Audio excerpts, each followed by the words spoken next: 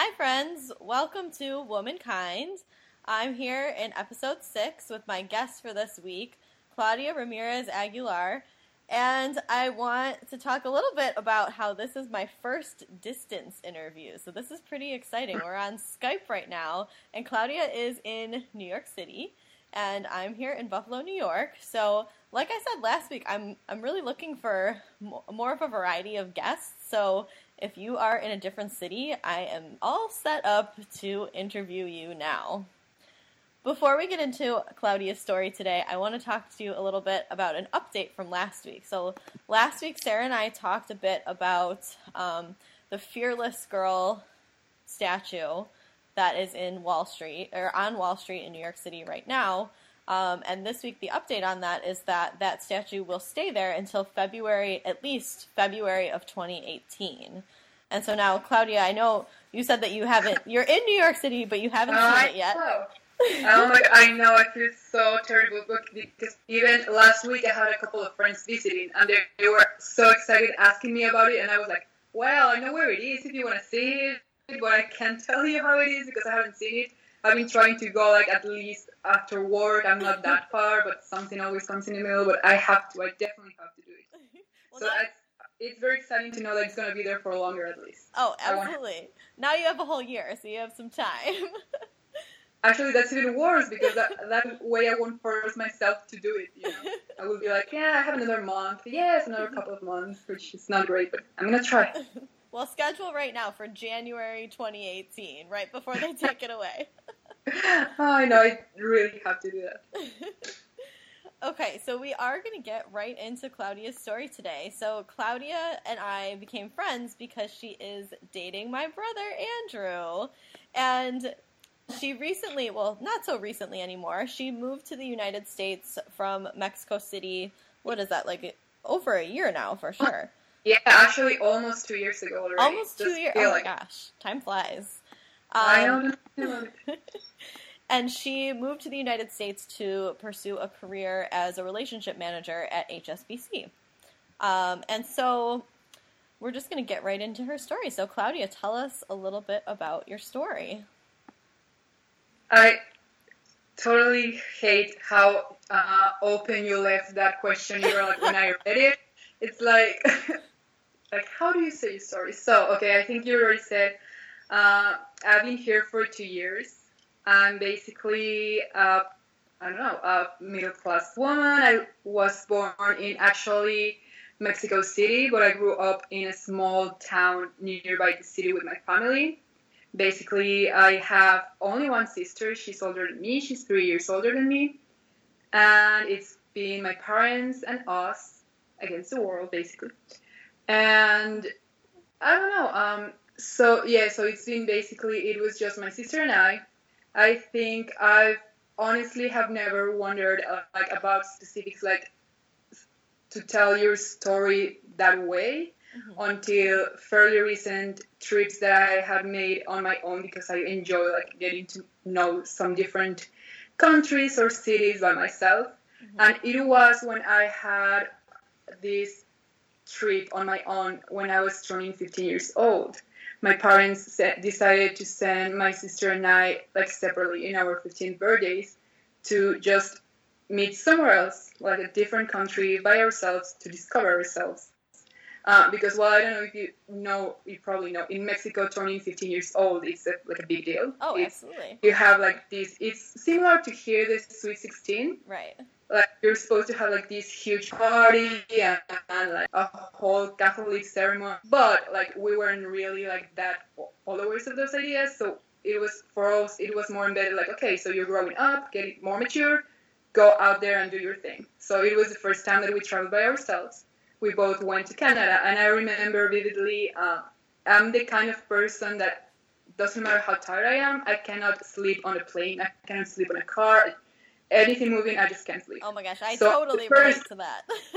That's me. Too. Yeah, so I'm just the annoying passenger who keeps talking to strangers. So on that trip, I remember there was this guy, I think he was even he had some weird job, he was a consultant for biotechnology or something like that. And we just started talking, and of course, the first question he asked was, so are you traveling by yourself, and why are you traveling by yourself? And he asked me if I was afraid, and I was like, well, no, I'm traveling because, like, what's not to like to travel? I want to know somewhere different on my own. I think it's the best experience as far as I knew so far. And no, I mean, I'm not afraid. What's there to be afraid? And like, he kept telling me like how it must have been hard because I was a woman, like, and because I was young, and because I was going to be in a different country where I didn't know anyone. And I don't know, like, it was probably the first time that it kind of hit me that people see women out there differently. Mm-hmm. And then it was like a 5 or 6 hour trip, so we kept talking. So I probably told him too much about me. I told him about my sister and stuff. I told him that my sister had done that before as well. And he suddenly asked me the question of, well, how did your parents raise you to make this, like, fearless woman? And, like, I don't know. Honestly, like, since then, I think I've been a little bit more conscious. And I think even now I'm as the same, like, in different ways, because here I am in New York living by myself, living away from my family. And actually, my sister lives in Germany. She's been living by herself as well for many years right now as well. So it's a question that is being done, like, more often. I still don't know how to answer. Mm-hmm. I just think I came out from a loving, different, supportive family who just, I don't know, pushes you to do whatever you want. So, and here I am. Here you are. And I was going to say, I know that your sister, she used to live in Alaska, and now she lives in Germany, and you're living in New York, and I feel like your parents kind of pushing you to do that really formed you guys into the independent women that you are now. It's amazing. Yeah, and the thing is that I don't know, like, really, if you want to ask me, like, what were they telling you when you were growing up, or like what actually drove you to, I think it was not something specific that they told us, but something probably that they didn't tell us. Like, I don't think we were ever told, like, you cannot do something, or mm-hmm. that we were different for being women, or that we were going to be, like, somehow limited to do anything. Mm-hmm. And I think actually for both, when we decided to pursue, like, having a work abroad or doing something probably kind of different from what's expected from us in our society, like, they never asked, like, they never judged it, and they never stopped it. Mm-hmm. And in work-wise, I also mean it because I'm in banking, and it's not that common in Mexico. Mm-hmm. Like, I think so far right now we are more women in general working, but, like, my dad's family is more conservative. Like, they are from old ages. They are more, I think I only have one aunt maybe that actually worked. That wasn't like the homestay mom, mm-hmm. because that's not how it used to work, you know, like, even just one generation back. Mm-hmm. So I remember when I joined banking, like, they were like, so, but what are you doing there? How is it with all the men surrounding you? And again, stuff like, honestly, I think nowadays you don't really ask yourself until someone who sees it differently brings it into the equation. Definitely, and I think that's something I've seen as a theme with other guests on the show, is that, you know, the way I was raised and the way a lot of people around me were raised, nobody said specifically, like, no, you're not going to be able to do that because you're a woman. But I think we all have that moment where we were confronted with something where someone said, oh, how can you do that and also be a woman? And that makes you stop and think mm-hmm. for a second. And that's, you know, you were 15 years old on that plane and hadn't thought about it at all. And that's how I feel a lot of my students are. They've never had an obstacle. They've just been told, you can do whatever you want to do. And hopefully that's the reality, that you can, but there are people that are going to be doubters in that situation. Yeah, and I think it's just going to be, it seems like it doesn't matter which generation we actually come into. I honestly think we're, like, probably in the best. Like, mm-hmm. I understand. Honestly, I know we still have, like, a lot of fight, a lot of people that will still believe that we're not equal and that we're just mm-hmm. different.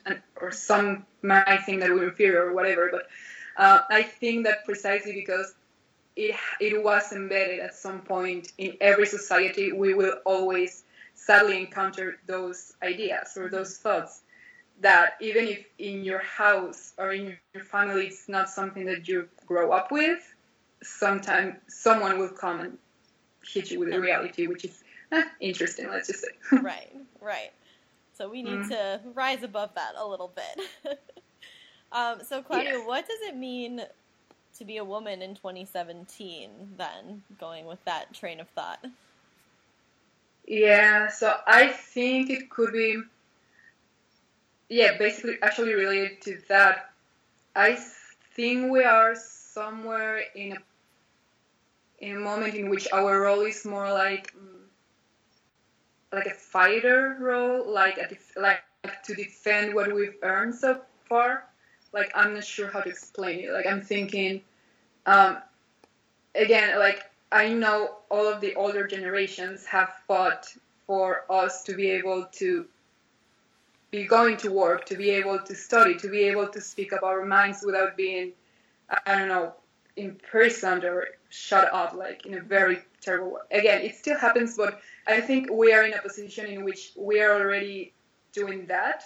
So I think what it means now is we have to fight to defend, to not lose it, to keep the dialogue going, to keep showing that we do have a voice and that we do have something, that we're valuable, that just because you're a woman, it doesn't make you different or less valuable, and that we have to keep that ball rolling, you know? That's kind of what I think where we are. Definitely. That's such a beautiful image of, like, a woman as a fighter and defending everything that we've come to so far. So what does that mean then to you personally?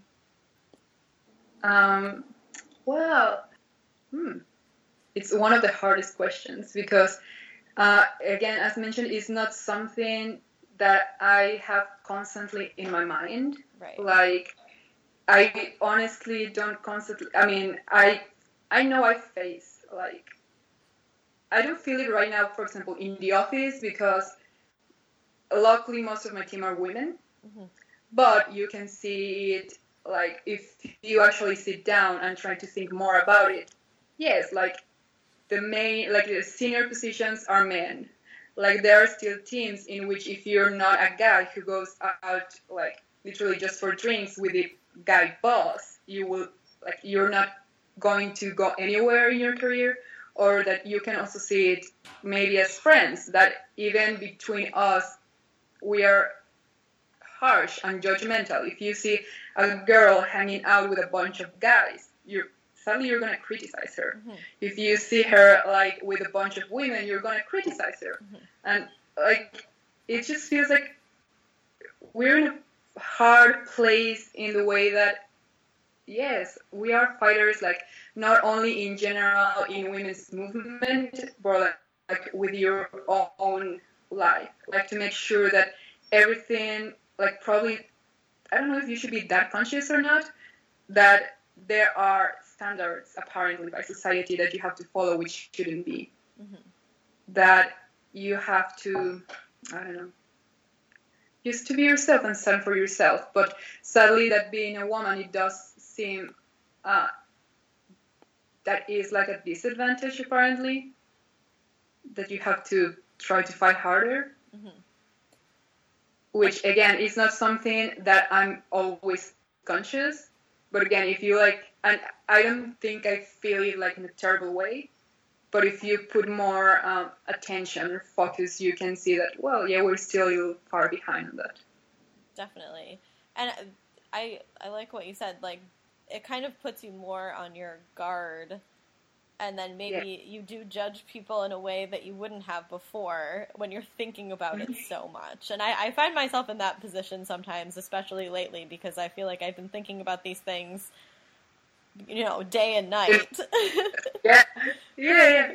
Like, I even thought it just by reading the questions, you know, by saying, okay, like, even I was discussing it with Andrew. He was like, well, but, like, you don't seem to be mad, like, at being a woman or anything. And I was like, well, you don't have to be mad for being a woman. Like, just actually facing that reality that Mm-hmm. you're not that conscious. Mm-hmm. Like, you don't have to be angry, and even if you realize it, it's probably like, I won't lie to you, it's kind of shocking maybe to see that we still have like some issues in that regard. Mm-hmm. But it's not like you have to be angry, or it's not like you will be hating everyone or just because you're conscious. I think it's actually a good thing that you are making yourself thinking about it more, because now I'm wondering, and how am I going to make like my contribution, because just being there in my comfort life, in which, again, if I don't think about it, I don't think I have those major issues. Like, I don't think I'm struggling all the time because I need, I don't know, to get recognition by either friends or work or family because I'm not a man. Mm-hmm. But that doesn't mean then now I'm going to actually try to contribute to all these women who actually have a problem. Mm-hmm. Like, even here, I was trying to think about, like, the specific question, being a woman in 2017. Like, I think it also means you have to sadly differentiate 2017, yes, but where? Like, I think we are also, like, in a very good place to be a woman these days. Mm-hmm. Like, even, I mean, it's still hard, I admit. Like, it's still, you will always find people who still have these old ideas and whatever, but it's not like you cannot, like, you're forced to be married at 8 years, or that you are still treated as if you were, like, merchandise or whatever. So now thanks to you, I'm kind of wondering how can I be part of something bigger, Right. And I think those of us that feel like we're really in a position where we do have that freedom and we haven't really had to think about those limitations until now, I think it's really important that we do use that power and privilege to help people that are in those positions. Correct. Yeah, because it seems like it makes you realize that we're just taking, like, where we are for granted. Mm-hmm. There are things that, I mean, it should have been from the beginning of times that we wouldn't have to go through this struggle because we're the same, mm-hmm. but sadly we are. And I think we are taking a lot of things for granted mm-hmm. that shouldn't be. So. Mm-hmm. Well, now we'll have to think about those things. So, yes, I don't want to get depressed tonight. So on to a lighter note, what are your favorite parts of being a woman? Can we skip that question? I don't know. No, because, again, it's like trying to think, okay, it makes you think, then what are the bad parts? I think it's easier to say what's negative. And I don't know, because it's weird, it's hard to kind of try to establish a list, because I just know that if you ask me, would you be a boy? No. But I can tell you why. I'm just, really, like, I can't explain it. Really. But you would rather be a woman than a man. Yes, what's fun? I don't know, it seems like funnier to be a girl. Like, yeah. But again, I don't know how to explain it, I just wouldn't even trade it. I don't know, I think, like, and probably we'll go also kind of with the stereotypes somehow, but, like, we're better friends, we're happier, we're always smiling. Like, I think it's easier to find women who, even in hard moments or sad times in your life, be more positive than guys, mm-hmm. and we're always there for each other. I don't know, mm-hmm. and I don't know if it's a girl or not thing, but mm-hmm. I'm just happy for being a girl. I don't think I would like being a guy. I mean, I think it's very hard to be a boy or a man. I do, and I think a lot of it has to do. I'm a very emotional person, and mm-hmm. I just know the way that most men and boys have been raised historically is to not follow those feelings, and I think that would be a very difficult way to live.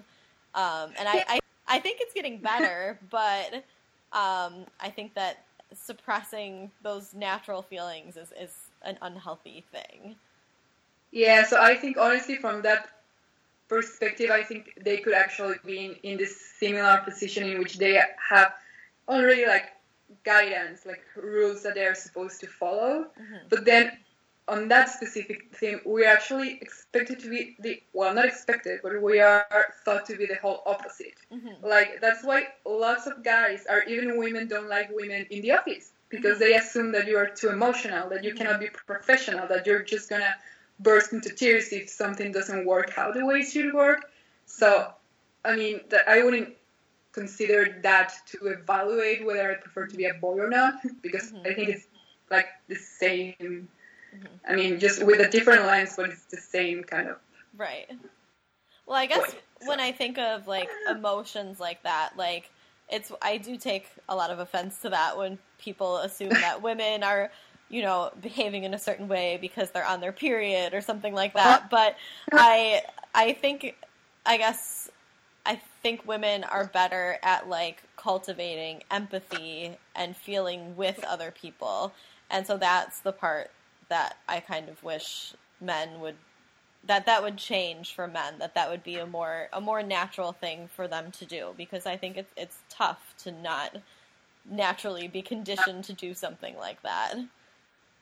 Correct. Yeah, they are also forced to be the whole opposite, which is not the healthiest, not for them or for whoever is around them. But hopefully they are also making progress there. Yes, absolutely. So we talked about your favorite parts of being a woman. But what's the hardest part? I think I would probably sum it up in one word, which I'm just going to be even more vague afterwards, but kind of that I believe that as being a woman, you're under more scrutiny than as being a man.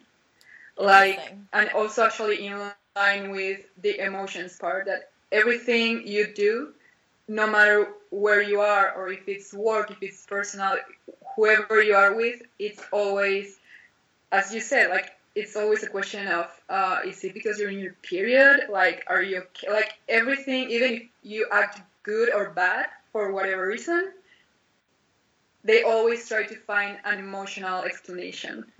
Like, or even, for example, also in the office, I was thinking, there aren't many senior managers, like, throughout HSBC, which is like, you know, where we live.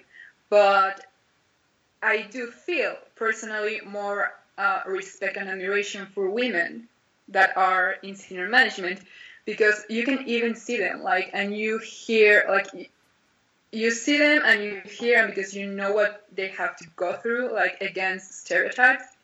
And for example, I'm thinking about a specific woman that is part of my team. Everyone who has ever said anything about her thinks that she's, like, am I allowed to say bitch? Like, I'll allow it this time. Can we edit it? Yeah. I don't know.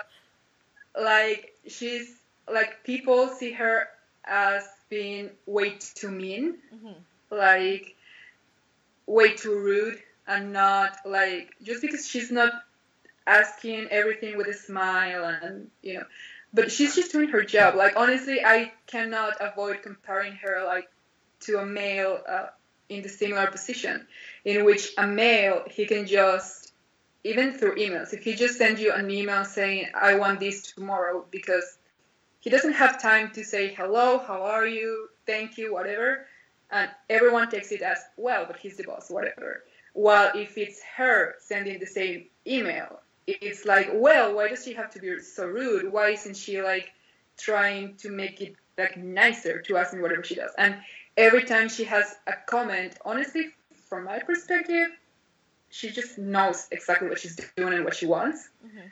But I can tell you that everyone thinks that it's way too rude and it's way too bad. And I do think that is that gender bias thing. And I saw it also, like, probably a month ago. Like, we had this actually women meeting in the office. Like, basically, a previous boss that I used to have in Mexico, who is, like, he was kind of my mentor. And one of the people I thanked for supporting me to be able to find something abroad and to actually, like, pursue it and not, like, give it up. Because in Mexico, it's very hard to get a job that is not, like, within the country. And so it turned out that here, just within HSBC, we are many women that are actually from Mexico. And like all of us at some point started in HSBC Mexico. So this former manager helped arranging this kind of women in banking lunch with one of the global heads of whichever product of HSBC. And it was interesting that, of course, like it was oriented to women because like we do face different issues, right? And I found interesting that it was awkward at the beginning because we knew we were there like to talk about our lives and how we were there and about work and whatever, but like half of us knew each other and the other half we didn't.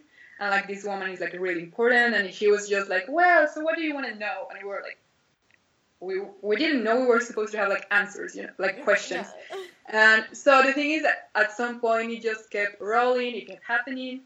And it was interesting that without actually specifically anyone asking her, like about family, about how to balance being a mother, about balance being like a successful woman in her job and being a mom and a wife and whatever, she just started pointing it out as one of the main issues that she's found. I think right now she's probably like 50 something. And she's been there forever, and she started just talking about how it's been hard because she did feel like even without her doing it, like without her own mind feeling guilty about not being enough with her kids, she does say that she used to feel like whenever they were supposed to have like, whenever she knew she was to compete for like a promotion or like for a specific client or for a specific project, like she was immediately like on her mind thinking like, well, but I mean, you have to have the time, you know, like you cannot just run out of a meeting in the middle of something because your child gets sick. Or she used to get like lots of those comments. And it was interesting, again, something that probably you kind of know in the back of your head, but like seeing that it's a problem is not as encouraging. And most of the women there who had actually kids, they started like immediately saying, yes, I honestly sometimes can't with this guilt and my kids and whatever. And in the end, it was kind of positive that she kind of explained like, well, you know what, I've been doing this for ages. I just learned how to put limits here and to fight. You just have to be good at your job. And sadly, we do have more pressure by being a woman to be good at your job because of those assumptions. And I do wonder, has anyone ever asked, or has a man ever asked himself if he could balance his job and his children? And has anyone ever asked a man, oh, how are you going to get that promotion? You have kids. I don't think anyone has. No, and I think at least I've heard recently from my friends in Mexico, like talking about laws in Mexico for maternity or paternity leaves are kind of vague, let's just say.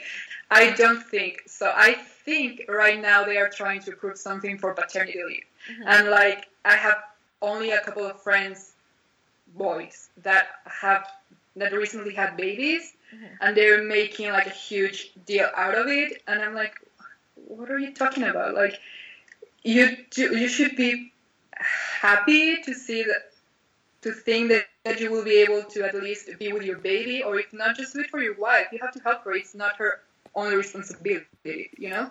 Like, they feel it as if they were being forced to just be there, which is like, why? They have paternity leave, but they're not excited to have it? No, they are seeing it more as... So you have to keep in mind that if you think here... I don't know what's the word in English, but have you heard the concept of machismo? Oh, yeah. Yep. Yeah. So, I mean, I'm not telling you that in Mexico guys hit their women like every day, or like it's not terrible, but it's way behind that how the US is. Okay. So even if I do think that I'm part of a generation in which we aren't like, it's not that embedded anymore. You can see that people still have those kind of ideas. Like for them, it's like, no, but for them, it's a waste of time. And I'm talking about like 3 days. It's not even months. It's 3 days. Oh my gosh. These two specific guys that I'm thinking about, it's 3 days. And they're seen as, no, but I have, like, what about my priorities? When a woman would be like, well, your family is also part of the priority. It's also those things that are kind of shocking and make you realize where you are. So yeah, absolutely. So I don't think that a man has ever been asked that, and now that it has somehow is being brought up to the conversation, I think, again, it depends where you are and which year you're living in to see how everyone would take it. But yeah. So Claudia, what changes would you like to see for women in the future moving forward? I don't know, that we can actually feel less afraid of speaking up our minds. Like, I think that we are improving, we are, like, being part of more movements each time, but still, like, in the smaller scheme of things, it seems like even if you are in a, like, just hanging around with your friends, like, you can see if you are, like, with half of the people are guys, half of the people are women. If, like, I can see, and I think that most of the women would still, like, avoid making a confrontational comment. Whether, I mean, even if it's just, like, basic, like, for example, like, recent months when everyone was talking about politics, of course, like, a lot of girls I saw, like, what they could see was just, of course, I would support Hillary, but when they started to kind of wanted to explain more, like, why would they be supportive? Like, you could easily see guys being, like, defensive or kind of attacking, and immediately girls just shut up and are like, well, that's my opinion or whatever, and change conversations or stuff. So I think we still have, I like to see that we are not that afraid anymore of speaking our minds, or I think we're more afraid of what people will think than guys are. Like, guys are not that worried about if, I don't know, what people will think or if they will be judged, because I think, as we were saying, they don't have that much pressure as long as they don't fall to cry. No one will judge them, And I think many of us feel that way, and I think I would actually agree to say that sometimes, depending on the conversation, I even do it myself, not so proudly. So I think that's what I like to change, that to try to reduce all those judgments based on nothing, on all ideas that we're just too sensitive or just to be helpful and be nice and be supportive, but don't have a personality or an opinion, Absolutely, and I think we've seen a lot of women within maybe the last year kind of struggling to find that voice, and some finding that voice, but there have been plenty of opportunities for conversation, I think, for everyone in the past couple of years. Which is a good thing, actually. Yes, I agree. So I think now's a good time to move into stories of subversion, because my story is related to, well, it is a woman who speaks her mind and really says what she has to say and has been doing it for a while. So the woman that I chose this week for Stories of Subversion is Maxine Waters. She's pretty hot on Twitter right now, but she is the Democratic representative in California's 43rd District, and she's been a member of Congress in various ways since 1991. She's the former chair of the Congressional Black Caucus, and she just, when I was running down or doing some research about her, she just has spoken out for everything that she believes in, and speaks out against injustice, and she has been doing that the entire time she's been in office. I found incidents of her speaking out against apartheid. She was very vocal during the race riots in LA in the early 90s. She spoke out against the Iraq War. She spoke out against the Tea Party movement. And she's been very critical of our current administration.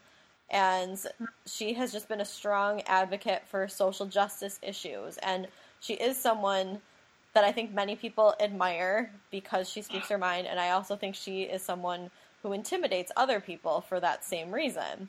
On Tuesday, Bill O'Reilly decided to mock Maxine Waters' hair, saying that it looked like a James Brown wig. And so this is, on a few different levels, this is terrible. It's judging a woman by her appearance and reducing her to her appearance.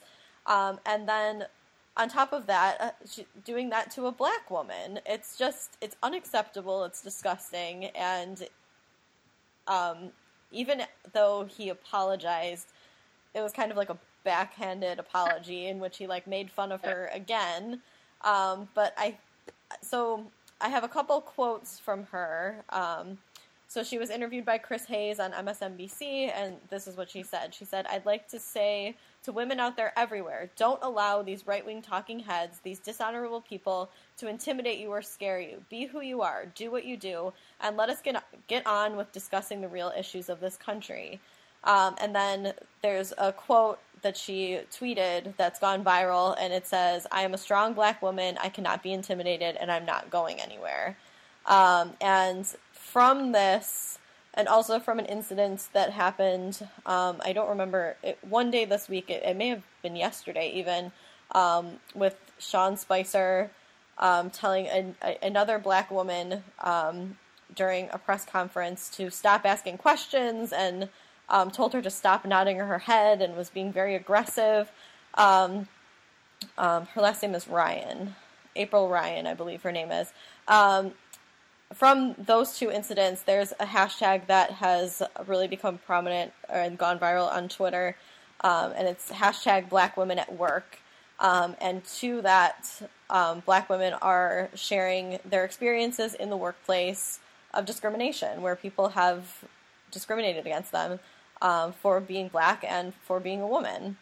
You're saying it's the perfect example, all of her background, all that she's been fighting for, and she's just being reduced to a joke, to just judging her because they couldn't take what she's doing, they don't agree what she's doing, they don't like what she's saying, so let's just find something stupid and mock her. Right, some stupid, silly thing to mock, and then try to discredit all of the things that she's done previously. And we've seen this so many times, and every time it's still horrible. Because it's shocking how every time, it doesn't matter how many times you see it continues happening, and the worst is that they do take the effect that they want, I think on the positive side, you see that there's also a lot of people, whether it's men or women, that are realizing that more often.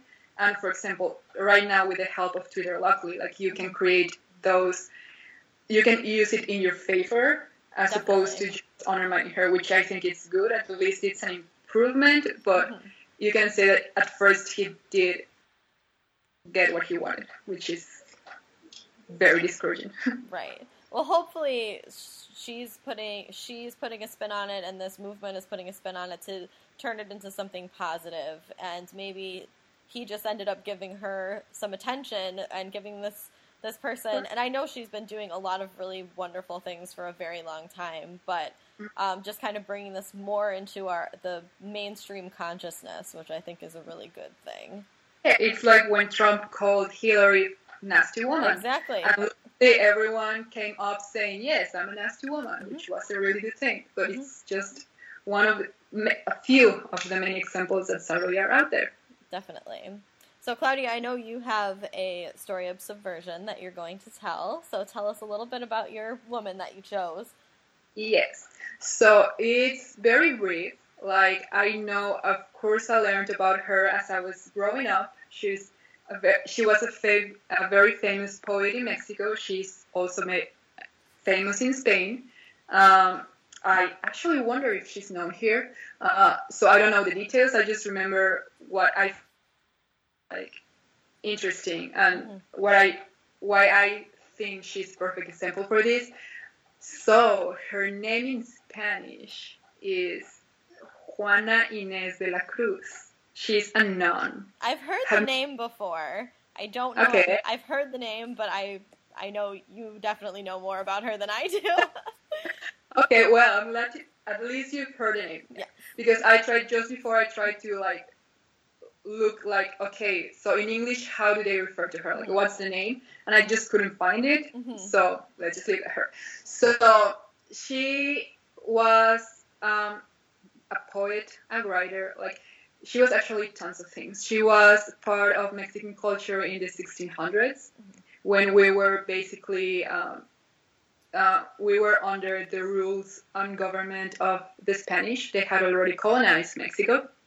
So around that time, it was forbidden for girls to study because it was believed that women should only, the only knowledge that was useful for women was believed to be either household stuff, meaning like literally cooking, whatever, or religious stuff. Like they were still trying to put on like the religious part. And so, but this girl, she was actually believed to be a prodigy. She was like eager of knowledge and she really wanted to learn, like even when she was really young. Like she, according to like all the books, she learned, she how do you say it? Yeah, she learned on her own to read and to write when she was 3 years old. And by the age of 8 years old, she had already written one of the most famous poems in Mexico when she was 8 years old. So it's, wow. Yeah, that's when you're like, what am I doing? So so in the end she became she did that. She became like, she started to do it kind of hidden, getting books on her own, getting all information she could. Like she made herself knowledgeable of theology, of literally, or astronomy, of everything, you name it. You know how it was, like even in ancient times of the Greeks, like everyone knew everything. This woman was our Mexican version, right? So she was, so I do remember that when I was taught about her, one of the main things that they told us was that even she was so eager to actually just be there and learn what guys were learning, because she wanted to have that privilege, that she used to dress up like a guy to go to college, to be able to take that education. As far as I know, right now there are debates on whether she actually did it, which I don't know if it's something positive or negative that they're doubting that, because it was one of the main things that you were taught, you know, like how it was her way to not let herself give up. So the thing is that she started writing poems at 8 years old. She never stopped. She kept writing books about how, like, really analyzing society, analyzing all of she was learning about. And she was so prodigious that even I don't know if they're kings, the viceroys, I think they were called. That sounds like a Spain history word that I've learned at some point. Yeah, which means basically like the important guys in Spain. Like she got their attention because she was making so much noise, like by being a girl and a smart girl, that it was just getting herself out there when everyone thought it was wrong. They just actually took her to see, like, okay, so let's see how smart you truly are. Like, what's all this noise about? So they literally put her like against, well, not against, but like they made her like to take a public kind of test, like asking her questions like only the most educated people would be able to answer about all kinds of topics without preparation. And she knew everything. Everyone was amazed. So she became actually somehow unofficially the writer for the kings and viceroys in Spain, which was how she was able to make her word be heard. And so again, not to make it long, but she since she was kind of privileged because she knew that she wasn't going to be in prison or going to be judged or anything else because she was being able to write and to study by herself because she had the support of the important people.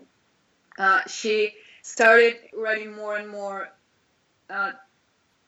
articles and books that were criticizing how everyone thought that women were inferior. And she kept, of course, that at the time there was a lot of people angry at her and even more angry because no one did anything to her because she was in the end she was kind of protected, you know. Mm-hmm. So it is well known that there was one old priest that she made a specific critique of one of his books. Like he basically used religious arguments to undermine women, which of course she just wasn't that happy about it, and she wasn't like in favor of it. And she wrote a letter criticizing him, which was published without her permission. The thing is that since it was criticizing specifically also how church was seeing women, it was like an outrage. Like it was probably what made her come like out of being the shining star that she was, because in the end she lost just because of that. She lost the support that she had from the viceroy, however you say it. Mm-hmm. And in the end, she was like, they forced her to give away all her books. They forced her to give away all the publishes that she has made and everything just to give her a shot, which is, I mean, I'm sure if you read it in a book, it's more interesting. But the point is that she, even after that, the last thing she published was a letter in response to the guy who actually published that, kind of in revenge, because it was a way for him to get her shot. And she, in her last publication, she insisted in saying that, because when this guy published it, he mentioned like, maybe you should stop like trying to make yourself sound smartish about certain topics and just focus on religious or what women should be doing. So her response was that it was well known that of course a woman could read while she was cooking, like some kind of ironies of why you shouldn't just box us in one, in just one, how do you say it, activity, I don't know, role. But sadly in the end they did shut her down and then she died. But like all of her publications are judging, not judging, but she's very strong criticizing how women were considered inferior, how we weren't given enough the rights, and how she fought and she actually managed to get the education she wanted and be actually heard at least at certain points. So I think that would be it. Yeah, she is a great example of a subversive woman. That is amazing, especially in the 1600s. That's incredible. Yeah, 1650 something like that. Yeah. Wow. And so it was very progressive for that age, definitely. Definitely. Yeah, and I guess speaking out against the church at that time was probably not the thing to do, so that probably got her into some trouble. I think that was probably the biggest one. That's the only way they had her shut up. Yeah. So that was a great story. Claudia, is there anything else that you want to leave our listeners with? Anything else that the world needs to know about women? No, I think we said it all. Just that we're not weak in any way. We're not weak even in physical strength or emotional strength. So I think that would be best to leave out there. Absolutely. What a great note to leave on. Thank you so much for listening. Join us next week. And thank you, Claudia, for being my guest today. Thank you for having me. It was fun. All right. Bye.